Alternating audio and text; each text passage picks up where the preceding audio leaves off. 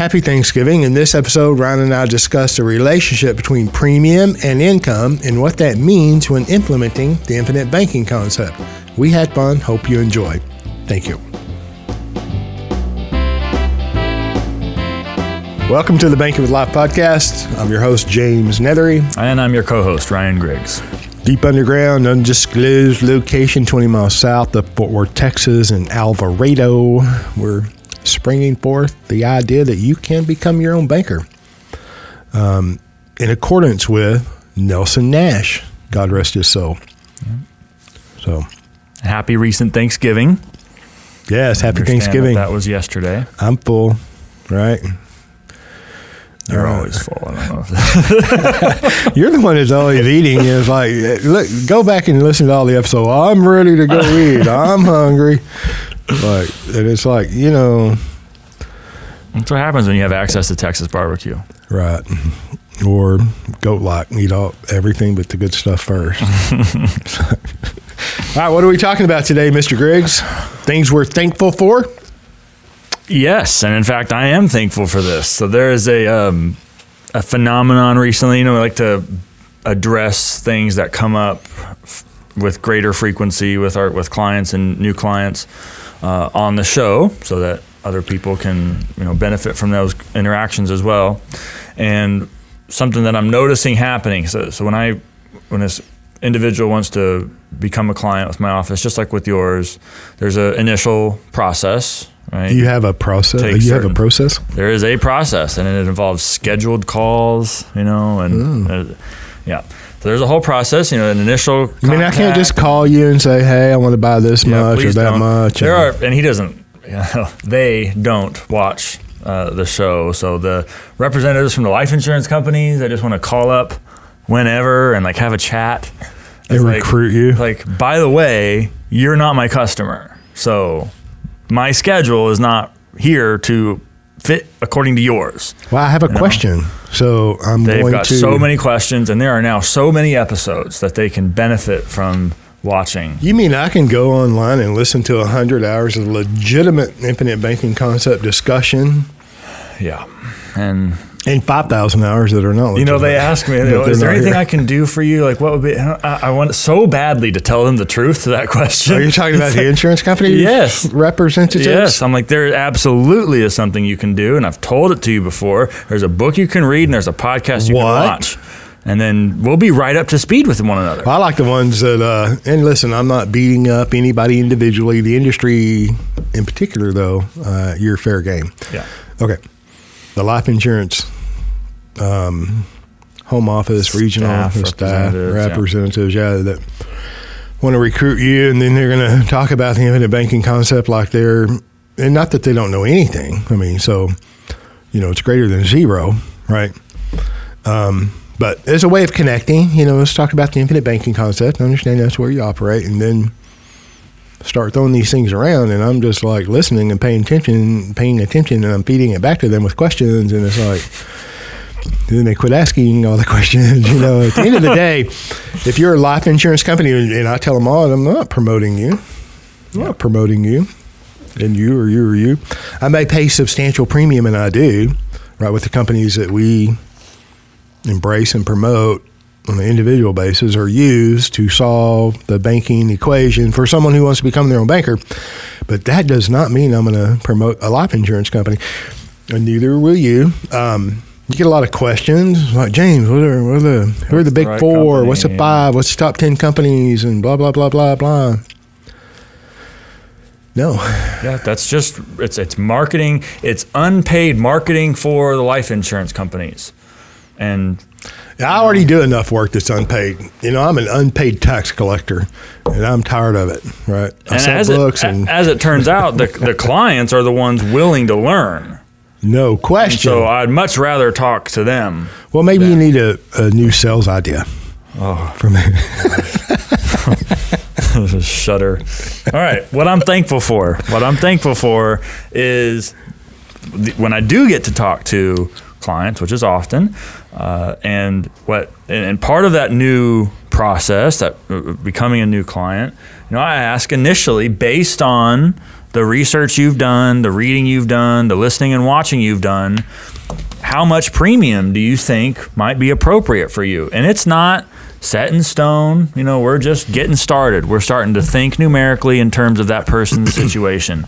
But what I see happen more and more often is that where people think might be the appropriate place to start very quickly transforms into a higher number.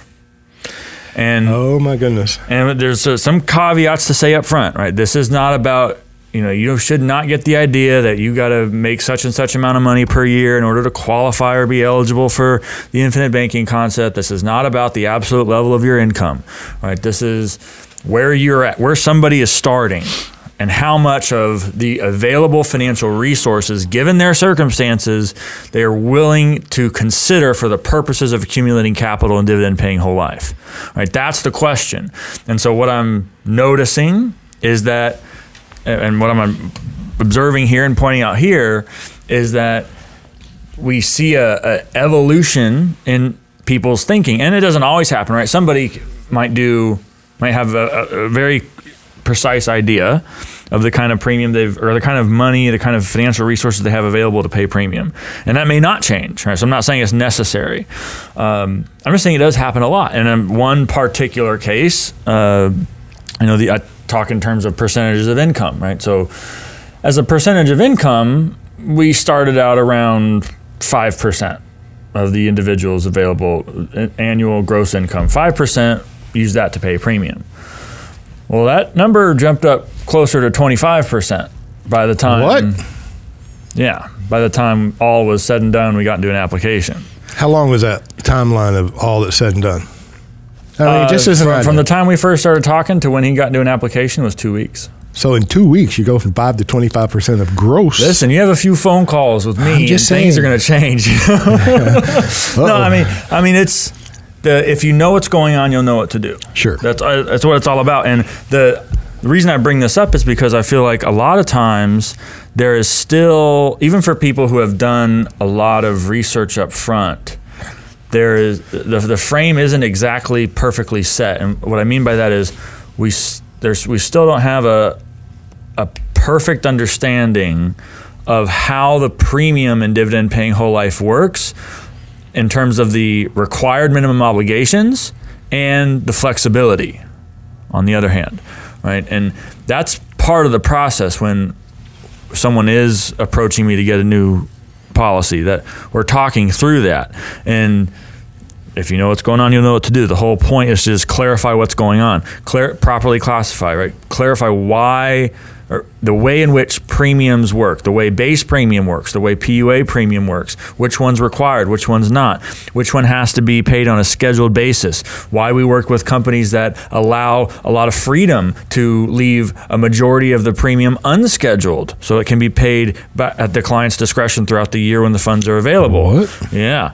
So once we start to nail those things down, and again, a lot of that is individual specific, right? So their need for capital, how much cash value relative to their premium, reverse that. How much illiquidity they're comfortable with early on, right? It's a question of how much, of how long they're willing to look out into the future. In other words, illiquidity. I want whatever I put in. I want a greater number tomorrow. Yeah. So it's a question of that, their comfort level with illiquidity, which is a function of their understanding of the concept, right? Yep. The better you understand what happens in the long term, the more comfortable you'll be with illiquidity up front. So once we take account of that, we take account of the available financial resources, then we can have a discussion about the structure of that particular policy for that particular person and why we choose the companies we choose in order to place that business, right? In order to get that contract, right?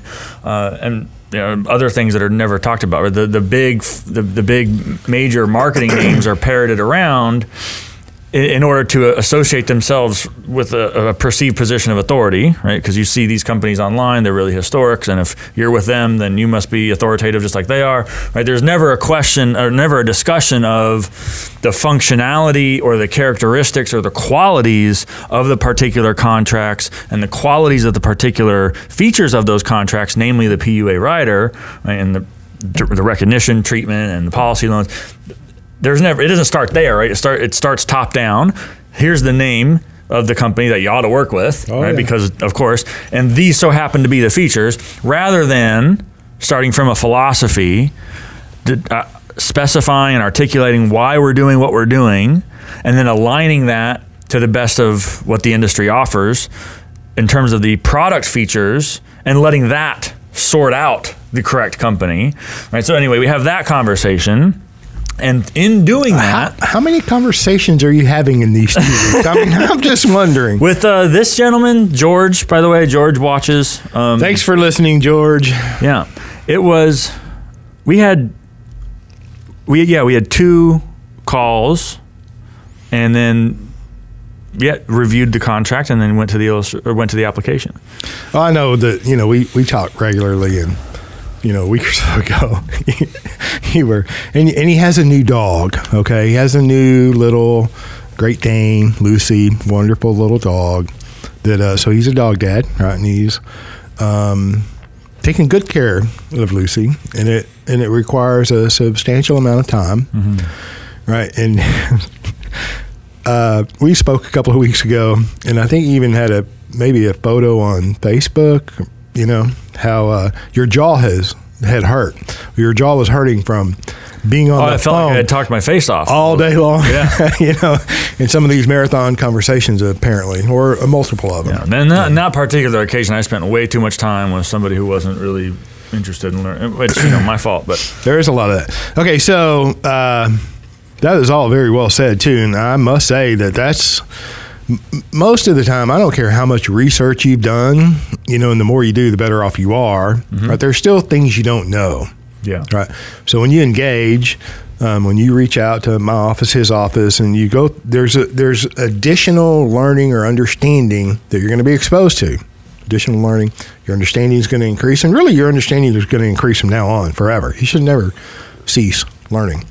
But I'm just saying that people really don't know. When we talk about lack of liquidity or illiquidity in the early years, compared to being 100% liquid from the marketing, click funnels out there, you may think that because there's a lack of liquidity, it's going to be terrible, right? And I must say, it's been my experience the whole 16 years that I've been exposed to the infinite banking concept. We all start too small, and it's okay. We all start too small. Why? The mind cannot foresee its own advance. You don't know what you don't know, and the more you know that you don't know. Yeah. Right? So my point is, we all start too small. I did, and, it's very easy. I did. To overbuild a policy, because of the excitement and the magical, opportunities. And it's also very easy to underbuild a policy. Building a policy so small because your mind's not expanding, or because you don't know what you don't know. And then you're continually having to buy other or multiple policies. And I'm not saying that's a bad thing, but as a matter of path, as a matter of foundational application, you should not start with the idea that I'm going to buy a policy every 4 years or every 5 years or every 10 years or every 7 years or whatever. All right. And it is difficult, or can be difficult, to build the exact right policy if you don't know what you're doing. But if you do know what you're doing, and you are willing to learn, and you're working with someone who's educated, it's pretty easy to build, the correct size. Even then, you're typically going to start too small, okay? And I'm saying that to say this, that it's a wonderful thing whenever you do your research, you're like, oh my gosh, you vetted it with however you vet decisions for you and your family, and you decide that, yes, I want to become my own banker, and I'm going to start, and I'm going to be bold, and then it's better than you thought. And it is. Then it's easy to expand. Yeah.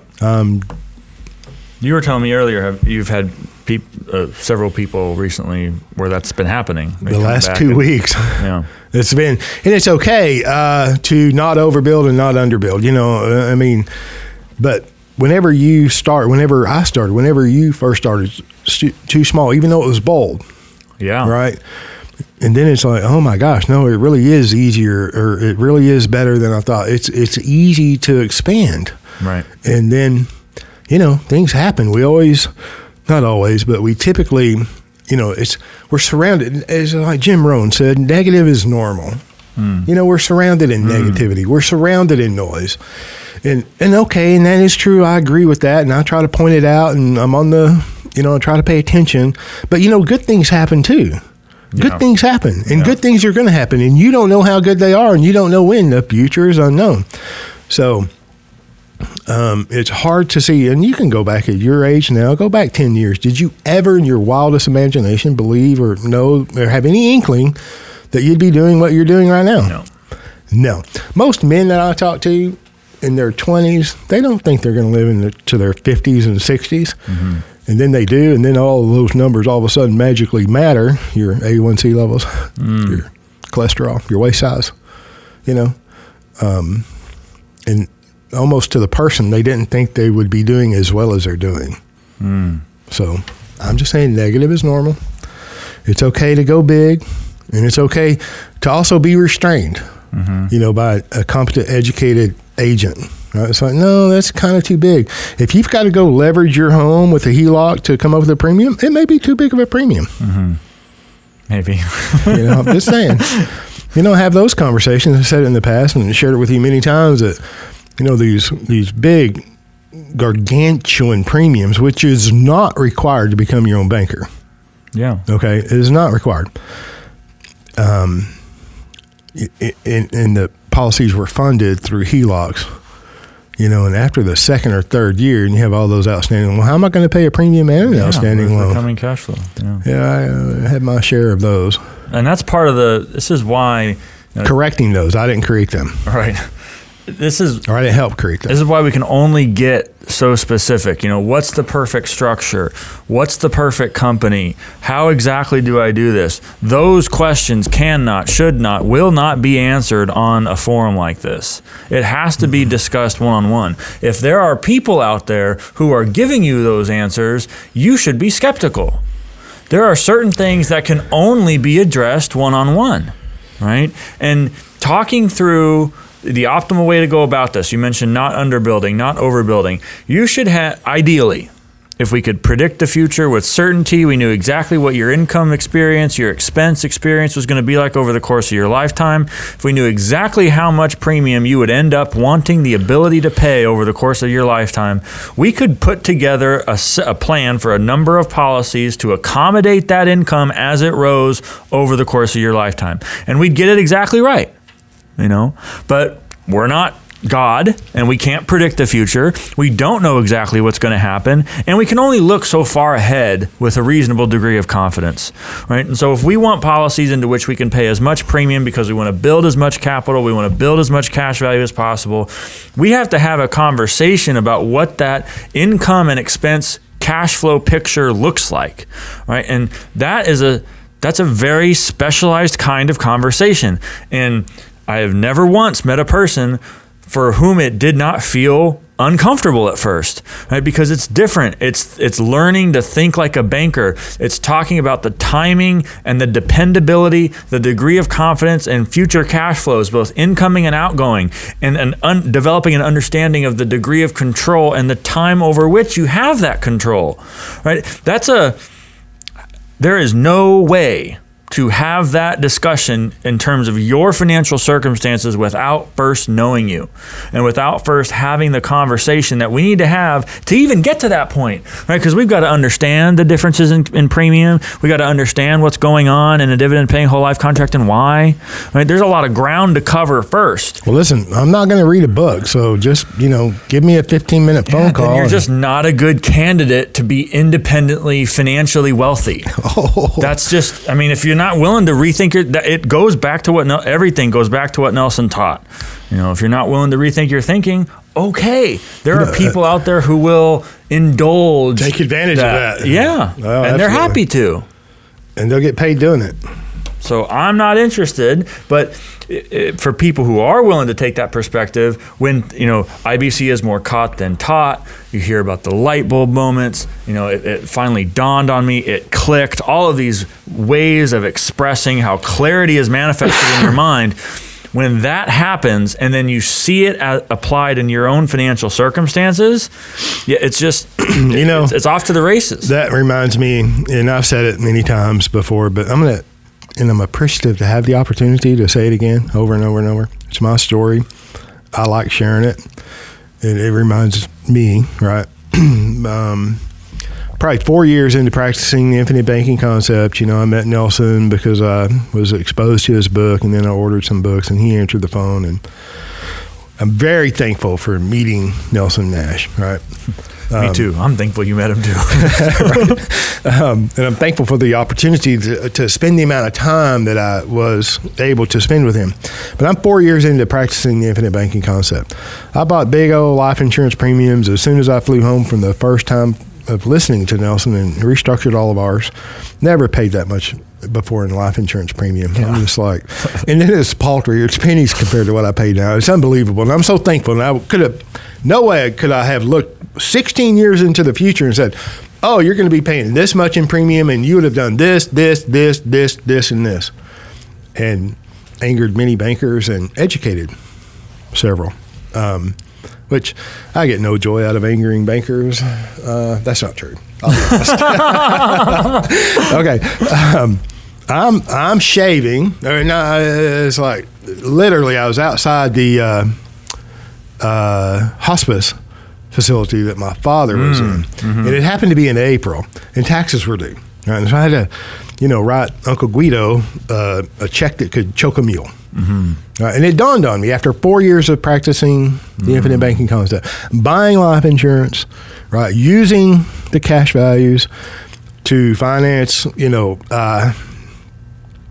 at that time, no credit cards, automobiles, education, and whatever, right? I mean, I was doing it, and I still do it to this day. And I could tell stories. I'm just saying, it dawned on me. I'm writing this check to Uncle Guido, and it should have been a life insurance premium first. And I relate it to, it's like a man shaving every day in the mirror, and 4 years later saying, oh my gosh, that's a nose. You're looking right, it's right there. Mm-hmm. I mean, it's just, talk about an aha moment or a light bulb, and it's not just one light bulb moment. Right. It's not just one leveling up in knowledge or experience. It's continual, which it should be. All of life should be that way. This is no different. It's not like in the financial world, just put your money in here and it's going to go one way, and then, accumulate it and then decumulate it over your retirement, blah, blah, blah, blah, blah. It's how convenient for the financial industry to say, hey, you abdicate your responsibility, your thinking, your activity, your due diligence to us, and we'll just set it and forget it, and you just go live a happy life. I mean, oh my gosh, Talk about top-down thinking. That is completely top-down thinking. This is bottom-up. That's what angers the life insurance companies and all the financial gurus. They didn't come up with this idea to become your own banker. Yeah. Part of it, right? Some old Southern gentleman from Birmingham, Alabama did it. Yep. It angers them, I think. And I know, I've met, I don't know all of them, but the ones I've met, I mean, how can a life insurance industry exist in the U.S., right, for over 100 years, and this idea of becoming your own banker is all of a sudden shocking or a new revelation to a life insurance agent or a life insurance company? But it is, and it has been. Oh my gosh! Even when Solomon Huebner was talking about it in the early 1900s, the communist professor, the idea that you could take a policy loan. First of all, the idea of a policy loan was like, oh, you should never, this is the last thing you should do. And if it was talked about, it was talked about only in like the static singular sense, right? If you have to, you take this one loan this one time. Let's go back. Pay a loan, take another one. I want to touch on that for a minute, because previously, historically, and I don't even want to say previous, that's not the correct use, right? Historically, an outstanding loan on a life insurance policy, right, is a precursor to a lapse or a surrender of a policy. So the life insurance industry, yes, of course, everybody knows or understands if there is a cash value or an account value and there's a loan provision in the life insurance contract, that cash value is subject to loans. Yeah. Everybody knows that, right? Everybody's had an uncle or brother or whomever that was a life insurance agent, right? Dave Ramsey. I don't want to edit his name, whatever. The financial guru, talking head that says, well, you're going to borrow your own money. They're going to charge you interest to borrow your own money, and all those fallacious statements. Okay.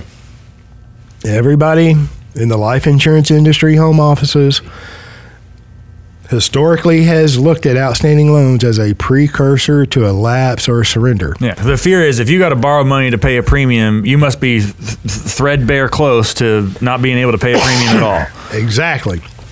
And so they don't like it. Right? Okay.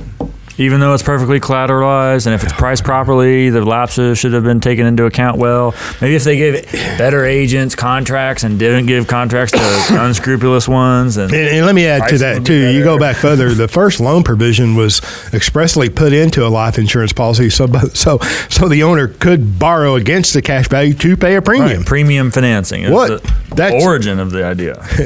Oh, my gosh. They did it for them. Right, the life insurance company, put the loan provision into the contract so the owner could borrow against the cash value to pay a premium. Even in the very early years. There's like a sales pitch. Like, you can get this much death benefit. This is what the premium would be. Oh, but we'll let you borrow some money to pay the premium up front.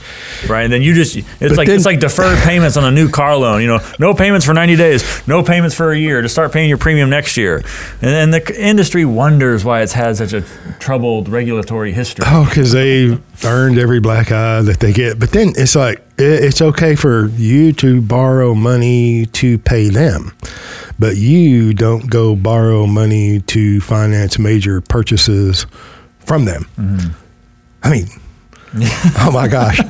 So what's new in the financial industry? Right. Not much. And so one thing I wanted to add to that earlier acknowledgement, that as people go through the process and they start to see what's going on and why and how it applies to their life, the horizons broaden. They start to see what can be done and how much they want to start with increases. But then you add something to that I've started to share with people as well, is that over the course of your lifetime, there is a relationship between the level of income that you're earning, let's say on an annual basis, and the proportion of it that should go to premium. Mm-hmm. And I think it's the correct way to frame a lot of this stuff, because you've got, in becoming your own banker, there's a discussion about premium equaling income, and people are grappling with the idea of, can I do that now? Is that even possible now? Do I do it eventually? And, it's again, we're kind of in a frameless territory where we don't really know the context. And so I think this dynamic, like explicating and articulating this specific dynamic is helpful. It's like, look, you're going to start wherever you start. Your financial circumstances are what they are, right? You have a certain amount of income, you have a certain amount of financial value, capital built up in other assets.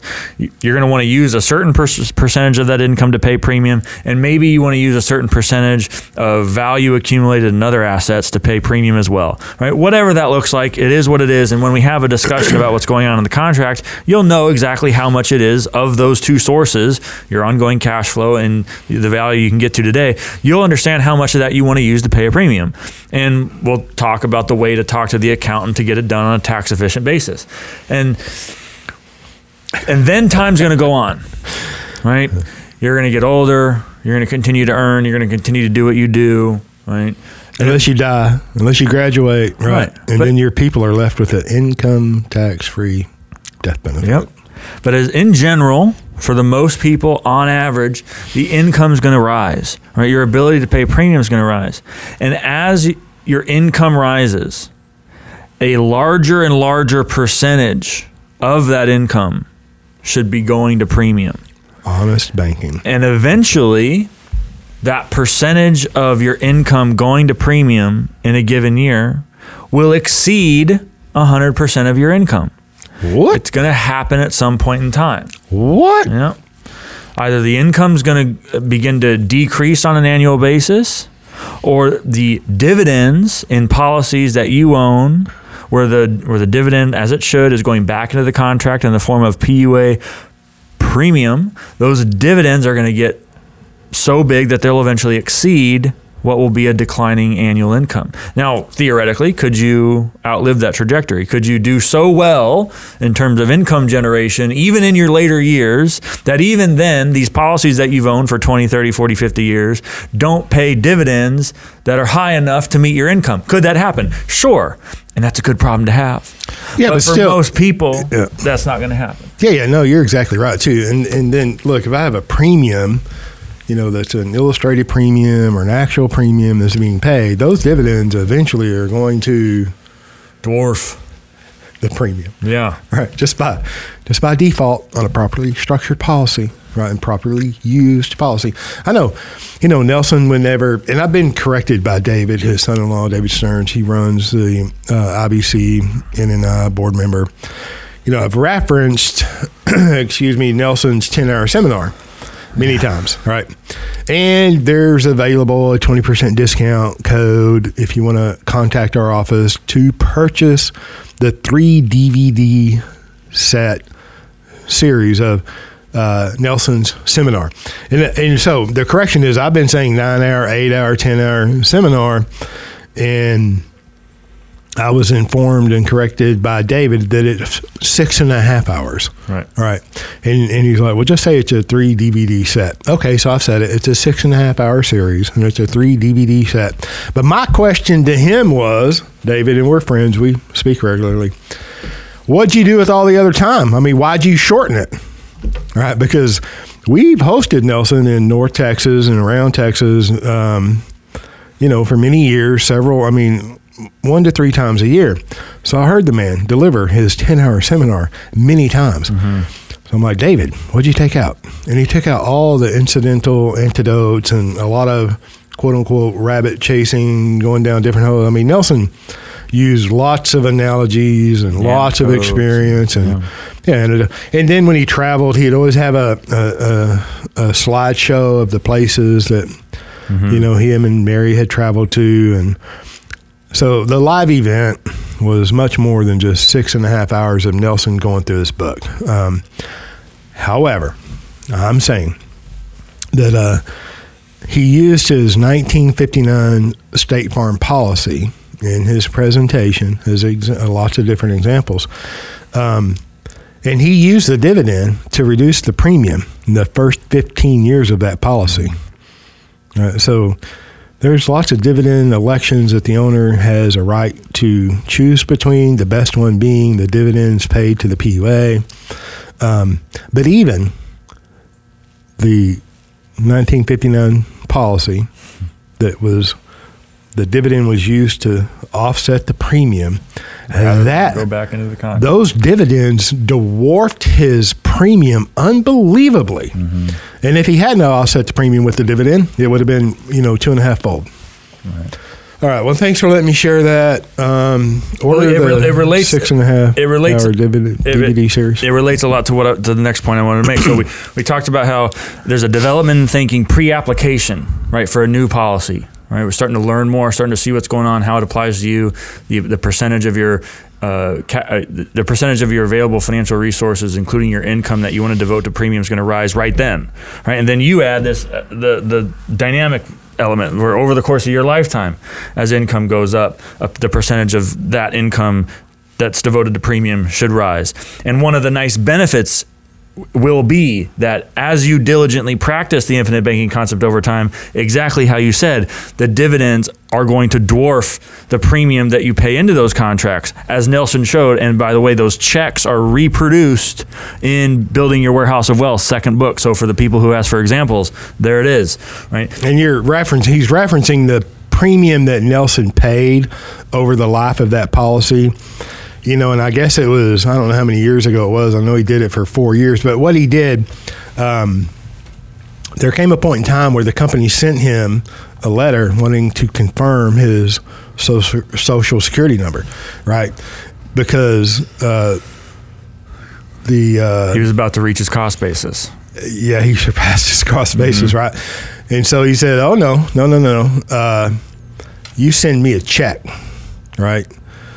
So let me get it right. So he told the company for the purpose of for the purpose of reproducing those checks, he wanted to be able to reproduce those checks and make his point in his presentation. That the dividends were as big as as he was saying they were. Right, and the policy is doing what it's doing just by design, just by its mere existence. So he told the company to send me a check, right?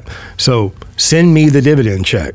So he took a dividend check for 4 years, and then the company sent him a letter saying, "Hey, we want to confirm that we have your correct Social Security number," because he received all of his basis in those 4 years. Right. And then he told them, "No, thank you. You're not sending me a taxable check. You have the dividend get paid back to the PUA." He changed his dividend election. Right. And he said, "I have no money in that policy." Right. He had received back everything he had paid in. Everything that he had paid in. I mean, think about that. Yeah. And then anyway. This goes exactly to where I was headed with this. Okay. At some point, just like Nelson did, you reach a break-even year, right? You reach a cash-on-cash year. At some point in the future. At some point, for everybody who's practicing infinite banking with the correctly designed policy that's been well-funded, you're going to reach a point where the net cash value exceeds your cost basis, exceeds your cumulative premium, how much premium you've paid in since day one, okay? That's going to happen. The cash value as a percentage of your cost basis or as a percentage of your cumulative premium will reach 100 at some point. And after that point, it's an inflection point. After that year, after that break-even year, that cash-on-cash year, the cash value as a percentage of your total premium since day one will be greater than 100. And so I like how you put it. Do you want, and I put it to George, who I had mentioned previously on the recent episode, that do you want that cash value as a percentage of your cost basis? Do you want that percentage to be 100% of a small number or 100% of a big number? He's like, a big number. Yeah, that's a fair way to interpret that. So, yeah. But okay, so but why? Does that make sense? That's like, yeah. How big do you want that number to be? Well, listen, I want the cash value to be extremely big. So can't we make that happen in 6 months? Can't we make that inflection point happen tomorrow? Look, if I go not without sacrificing certain elements, right? Once we're set several very important elements. Once we're set on the philosophy, once we have the appropriate long-term perspective, once the policy is built correctly to be robust to future financial fluctuations, should you need to reduce your premium, once it's built to allow you to pay a premium for as long as what we have available in the industry that would allow you to do that, once that's decided, once that's determined, and we're now discussing the appropriate level of premium, it's okay. How do we want that cash value as a percentage of cumulative premium to be big or small? Yeah, and let me. I'm going to add to that because we talk very often, and we've had discussions previously several times where it's almost like we feel like we have to talk in code sometimes, not intentionally, but we don't want to mention names. I don't want to mention individual names other than George. I don't want to mention life insurance companies. I don't want to promote life insurance companies, and I don't want to call anyone out in particular or individually or by name and what have you. But listen, the cash value of life insurance, of a whole life insurance policy, is going to equal the face amount at maturity, which is 121 years today. Right, the actuarial theoretical life expectancy of an individual insured is 120 years. So all life insurance is built upon that basis, 120-year theoretical life expectancy. The cash value will equal the face amount at age 120, period. And my question is, do you want a large death benefit? Do you want a large face amount at age 120 or a small face amount at age 120? It's a straight yes, no, big, small answer. Of course, we want it large. Now, am I going to sacrifice all of the cash value between now and then? No. right? No, I'm not. Okay. So I want to continue. That cash value is not guaranteed to grow at 4% annually to meet the future death benefit at age 120. Yeah. I'm just saying, I want to bring some clarity. The cash value is going to increase no matter what you do, as long as you pay a premium. You're with a legitimate mutual life insurance company that pays a dividend, all right? And the policy, no matter how it's structured, if you have zero cash value for the first 18 years, that cash value is going to equal the death benefit at age 120 by design. Okay. And I just want to wrap it up here on this point that the cash value is going to accumulate and grow every year. At what year does it cross over total premium equal total cash values? At some point in the future. And we want that to happen as soon as possible without jeopardizing the integrity of the policy. It does no good for me to make sure that I go cash on cash in a particular short-sighted year if I'm going to sacrifice that policy in the 25th or the 30th year. I mean, why would I want to pay substantial premium in a tax-deferred vehicle that is accessible tax-free and then pay a honking tax liability or experience a honking tax liability 30 years from now? I mean, it makes no sense. Yeah. Okay. So my point is, do your research, keep reading, read Nelson's book, Becoming Your Own Banker, read his second book, Building Your Warehouse of Wealth, watch the Banking with Life DVD. And I understand it's 2020. Your children have game boxes. You can still stick a piece of plastic in there and watch that. Whatever. What is a game box? I don't know. It's like, isn't there a new one coming out? That's hilarious, a game box. What do you call them? Well, there's the next. Don't act like you're not a gamer. PlayStation. Oh, okay. Did anybody misunderstand what I said when I missed? It reminds me of the GameCube. Some people might remember that. It's a console called the GameCube. Yeah. Okay. That's hilarious. And then wait. I'm not finished self-promoting, but I'm promoting the Nelson Nash Institute. That's where you get the DVD. That's where you get his books. His 6.5 hour live seminar is the DVD that I'm speaking of. The Banking with Live DVD is a separate. So there's Nelson's 6.5 hour seminar. Then the Banking with Live DVD that's about 52 minutes. But then on this channel, watch the book review that Ryan and I did on Becoming Your Own Banker, the book, that review. It's on audio. It's not meant to replace the book, but listen to that.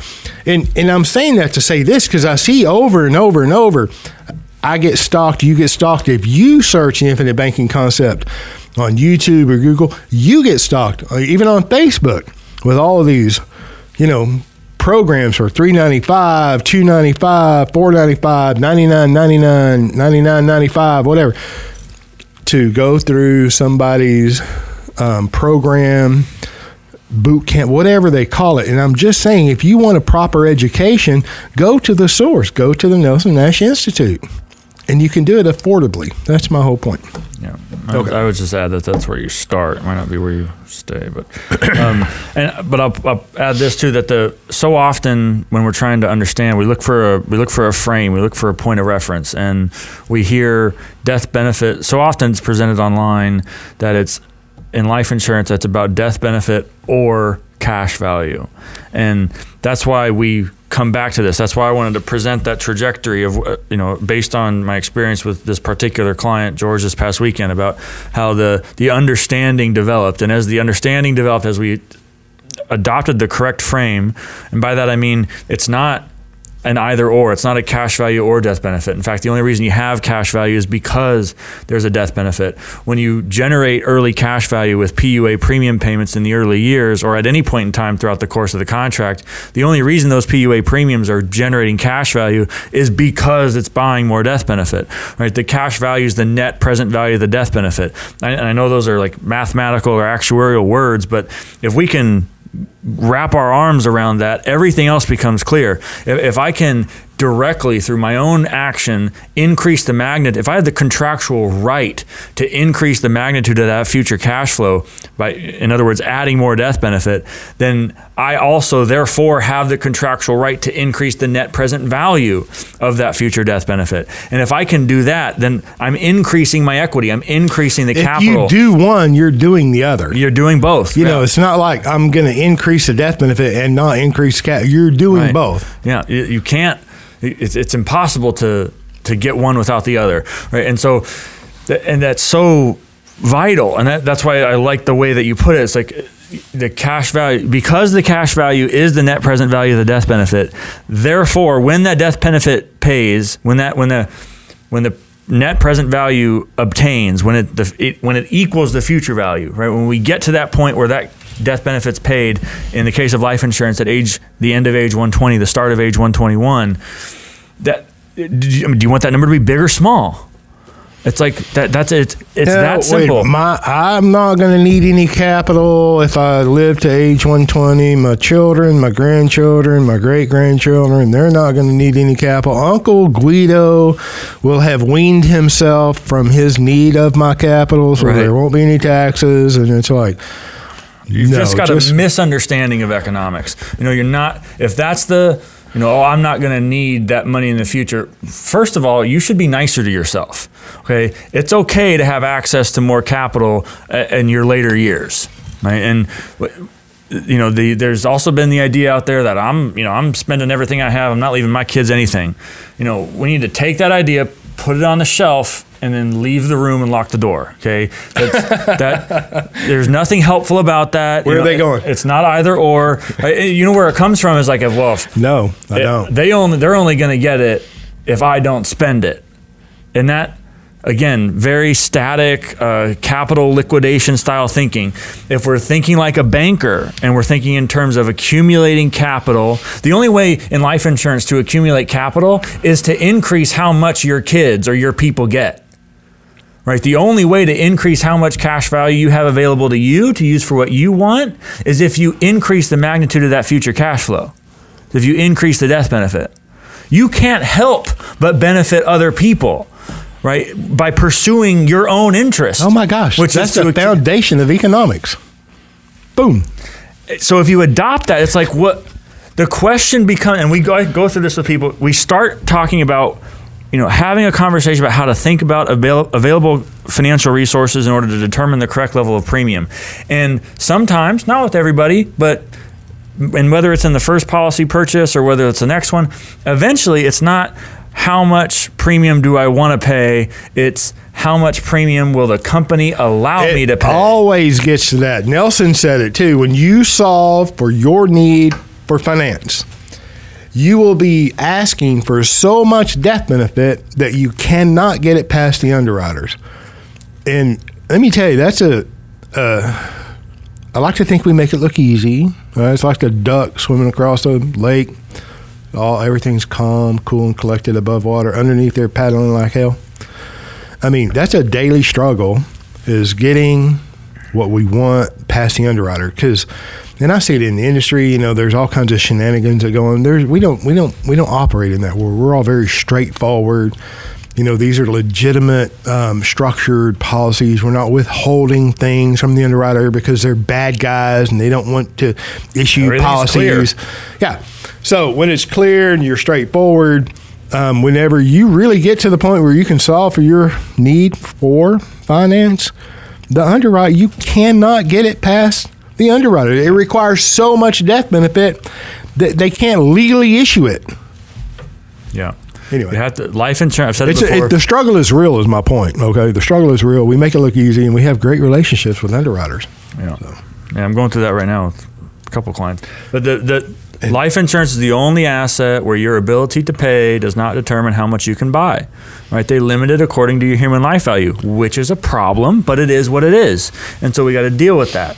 And here's another tweak on this for the agents and advisors who are contorting the structure of policies. What they're doing is let's put it this way. When you think long range and you get a contract built the kind of way that we would build them for people, an individual's accumulation of death benefit will happen in a proper fashion over the course of their lifetime. An appropriate time, right? What happens with people that, in order to get the 1090 or the 90/10 or however you want to call it, 85/15. Listen, you've got to buy more and more death benefit earlier, and as you've put it, you eat up the insurability. That's only one issue. So you're going to cause that lack of ability to get past the underwriter sooner. Whenever you contort the policies, and I choose my words carefully when I use the terminology, jeopardize the integrity, properly structured, Frankenstein policies, those are not incidental, accidental. That is on purpose. Whenever you have the short-sightedness to contort a policy, right, to make these illegitimate liquidity happen sooner, right, you're sacrificing. That's just one thing in the unknown future that you're sacrificing is your insurability. Limiting. Oh my gosh. Limiting your ability to pay a premium in the future. And so whenever we're solving for our need for banking and finance, we're going to get to that point naturally that we have used up all of our insurability. You're just accelerating that when you contort these policies. And then let me say too, in addition, look, there is a proper way to expand your banking system, quote unquote, right? There is a proper way to do that. So what? You use up all your insurability. Perfect. Who's next? Right? And I'm not saying that lightly, right? If there's not insurable interest, you're not getting a policy anywhere. I mean, there's a proper way to expand your system, right? I don't care who you are. And it's not looking for your first business partner available. Not that you can't do that, okay? I mean, I don't want to belabor the points there. No, that's what I don't think we've talked about that before though, because it's a fairly sophisticated consequence. I have purposely not talked about all of the things that destroys, right? Because several reasons why I haven't spoken to them directly to the big wide world. My clients, I go through every one of them with our clients because they're exposed to the noise. And we're all exposed to the noise in the infinite banking footprint. Well, that's what I'm saying. It's okay to say it here. Like that's one of the things that will happen. If it is the case that you want to diligently practice the concept over the course of your lifetime, which is, I'm assuming, right, that if that is what you want to do, in addition to inhibiting, put it this way, by advancing the accumulation of death benefit earlier in your lifetime, you're reducing your ability to pay a premium in the future. Those contracts you get right away, the 1090, 2080 kind of things, you're not going to be able to pay the same substantial degree of PUA premium into them in the early years as you will in the later years. I'm sorry, reverse that. You're not going to be able to pay that high degree of premium in the later years as you are in the early years, right? So the contracts you're able to get will themselves accept less premium.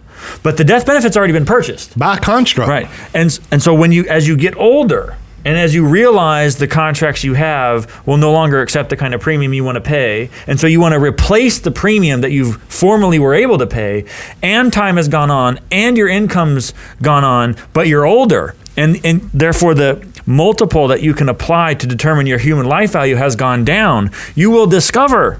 And this is what's going to happen because of the timing of all this. Listen, right? It happens quickly with these contorted policies to young people. Yeah. Because the income doesn't rise fast enough, or they get older and they drop into the next lower age bracket, you're just not going to be able to pay the kind of premium that you wanted to pay. Well, it's okay. I don't need to pay a premium later anyway. This idea that premium offset or pay forward no more, pay for 5 years. I only want to be a capitalist for 5 years, and then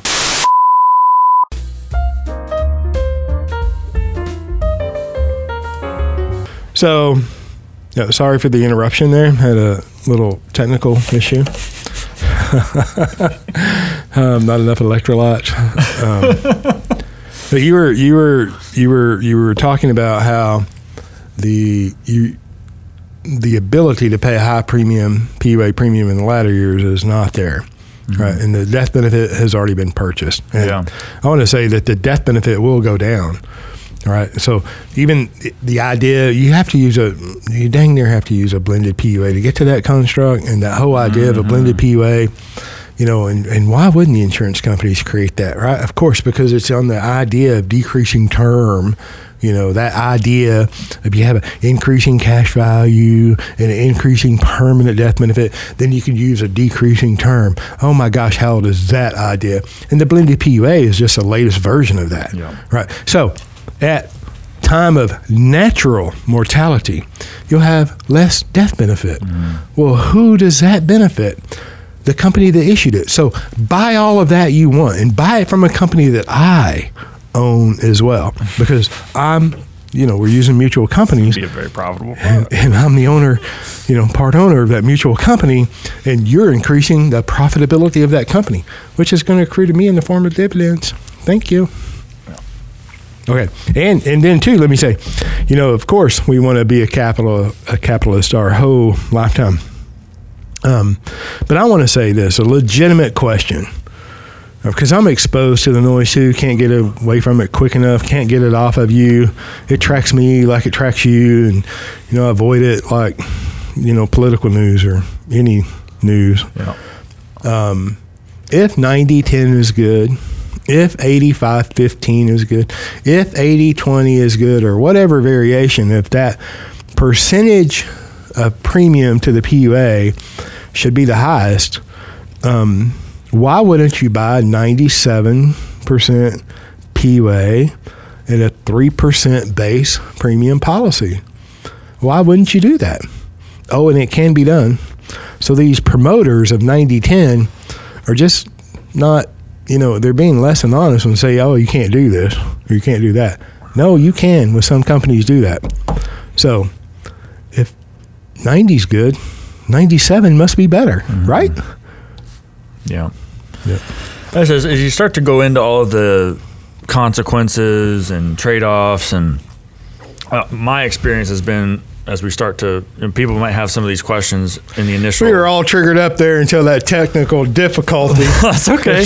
But when people have some of these questions, and oftentimes they've watched so much of this podcast, they don't have the questions anymore. They've been answered. But yeah, sure. But if they have them when we're going through, eventually they get so sick of it. It's like, okay, yeah, forget about it. We'll just and I mean, everybody has their process, but in my opinion, the sooner the better. Get sick of it, the sooner the better? Yeah, it's like. I'm like, oh my gosh, it's like everybody knows that. It's okay to quit cold turkey. Speaking of Thanksgiving, no pun intended. Right? That's the best way to do it, right? And it all goes back to what Nelson taught. And if you want to do what Nelson taught, then you should adopt his philosophy. And it's not short-sighted. We're thinking long range. We're not afraid to capitalize. Being not afraid to capitalize means comfortable with illiquidity. That's what that means. To properly capitalize, to acquire a contract where we can capitalize maximally over the course of our lifetime, there's going to be illiquidity up front. Up front. That's it. And that's part of it. In the latter years, there is no illiquidity. Right. And not that far into the future. When I say latter, I'm not talking about when you're 90 years of age or 70 or 80 or, 20 years down the road. And this now is the correct time to accommodate that early illiquidity. Which is right? now as in always, right now. Right now.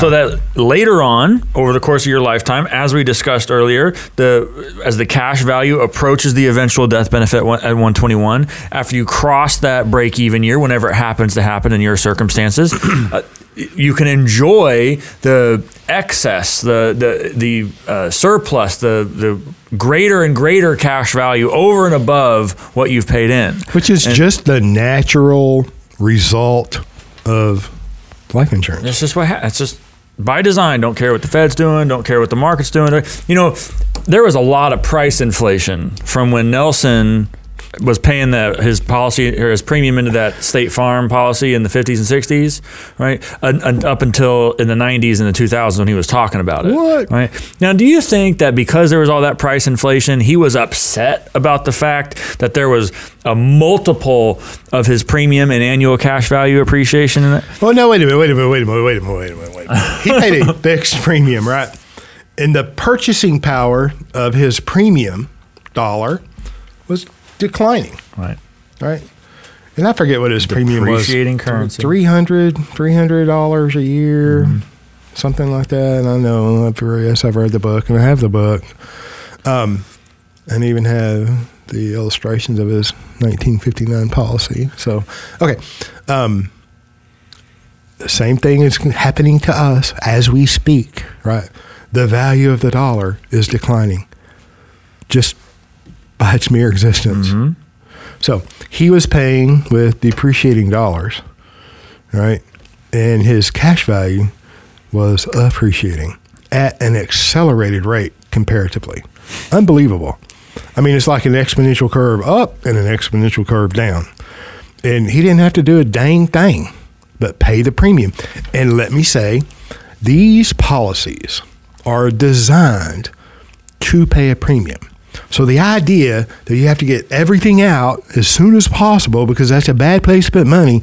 And number one, think long range. Number two, don't be afraid to capitalize. Don't be afraid to pay a premium, right? Okay. If you have to get everything out as soon as possible, you're not thinking long range, and you are afraid to pay a premium. And just because Nelson and Equipment Finance illustrated 4 years worth of premium payments, and then, that creates this whole thought process from the financial world, these wannabe practitioners, we should start another policy in year 5. And we should do it again in year 9. And we should do it again in year 15. It's like, no. You want to pay a premium as long as possible. These policies are designed to pay a premium. Now, does that mean that, I've got to look at 40 years of premium payments in the future? You're telling me to get my thinking up, Mr. Griggs, and start today, right, as soon as possible. Yeah, you should work with a competent agent and use legitimate numbers. If we're talking about your money and it's good, do you want to think small? Or do you want to think big? Do you want to be positive in a negative world? Yes, you can, and it's okay to do that. So I want to think big. I want to come up with a premium so large, right, it makes sweat beads break out on my forehead. I want my wife to question my intelligence. Not that it only takes a large premium. Let me tell you what, and we've done an episode, my wife and I, my lovely wife, Jen, and I did a Valentine's Day episode, I think last year. And I discussed it. We discussed it. It was true. About the 4th or 5th policy we were buying, she legitimately and seriously asked, where are we going to get that premium? Where are we going to get the money to pay that premium? And I legitimately said, I don't know. And I didn't. And I thought she was going to throat punch me. She was angry, So I'm just saying, don't be afraid to capitalize. Don't be afraid to pay a big premium. But okay, now once you are working with somebody that's intelligent, competent, educated, and has your best interest. I'm not saying they're not going to make a commission or earn an income, and you want them to, because 10 years from now, when you call their office, you want somebody to answer the phone, right? Well, it costs money to be in business. Yeah. Profits are good if we're all so I digress a little. My point is, don't be afraid to pay a premium. Don't be afraid to pay a big premium. And, to the point where I don't want your wife to throat punch you. I don't. Okay. So you can back off of it and start too small. It's okay. Yeah, it's okay. And add on, right? And increase. So pay a premium. Amen. It's always a good day to pay a premium. All right. All right, so listen, this is, what else are you thankful for on this thankful day for after my little Great Dane puppy, Lucy. Thankful for you. Oh, thankful thank for you. Nelson. Oh, yeah. For the business, for the clients, for the listeners, the viewers. Thankful for a majority of the people who comment. I'm thankful for in the last episode, the Halloween, the spooky comment episode. It didn't mean to. It's just the way it happened. Printed out some comments from mainly one individual. It was fun. We didn't. If people want to go on a tear, first of all, they're not going to be released. And second of all, it just gives us something to talk about. Right. But don't be afraid to comment. Well, then the people, you see the ones that are released. I mean, it's a nice, positive environment down there, as it should be. Right. So, yeah. Well, perfect. Well, I'm thankful as well. I'm thankful for, the freedom that we do have, what's left of it in the United States. I'm thankful for the opportunity to practice what is, a close resemblance to capitalism. It's like we do not have free markets, but we have the next best thing or the closest thing to that. And I'm very thankful for that. I'm very thankful for meeting Nelson. I mean, it changed my life personally. He did. And his work, it changed a lot of our clients' lives. And then their future prodigy, even our future prodigy. I mean, it's like I'm so thankful. And I'm thankful for the opportunity to have the ability to convey or promote the idea of becoming your own banker. Not that I live in fear, but I am concerned that, just as healthcare has been nationalized and taken over by Uncle Guido, the entity, the state that does not have the ability to restrain itself, okay, it will eventually take over the quote-unquote financial industry as well, and they'll nationalize the financial industry. Look around the world. Some of the great mutual companies of old in the UK and England don't exist anymore. They've been demutualized. And I say that. They, were forced to, okay? And I think that is potentially going to happen here, that Uncle Guido, like I said, is going to nationalize the financial institute. But until that happens, right? You have the opportunity to become your own banker, and I'm thankful for that. And I'm thankful for the ability to engage with people that want something better, right? That want to embrace and empower themselves and their families, and want to disconnect from the lies that we're all surrounded in from the financial world. So I can go on and on. I'm very thankful. I'm a humble, thankful person. And I appreciate you, and I thank you for listening. See y'all. All right. Have a great day.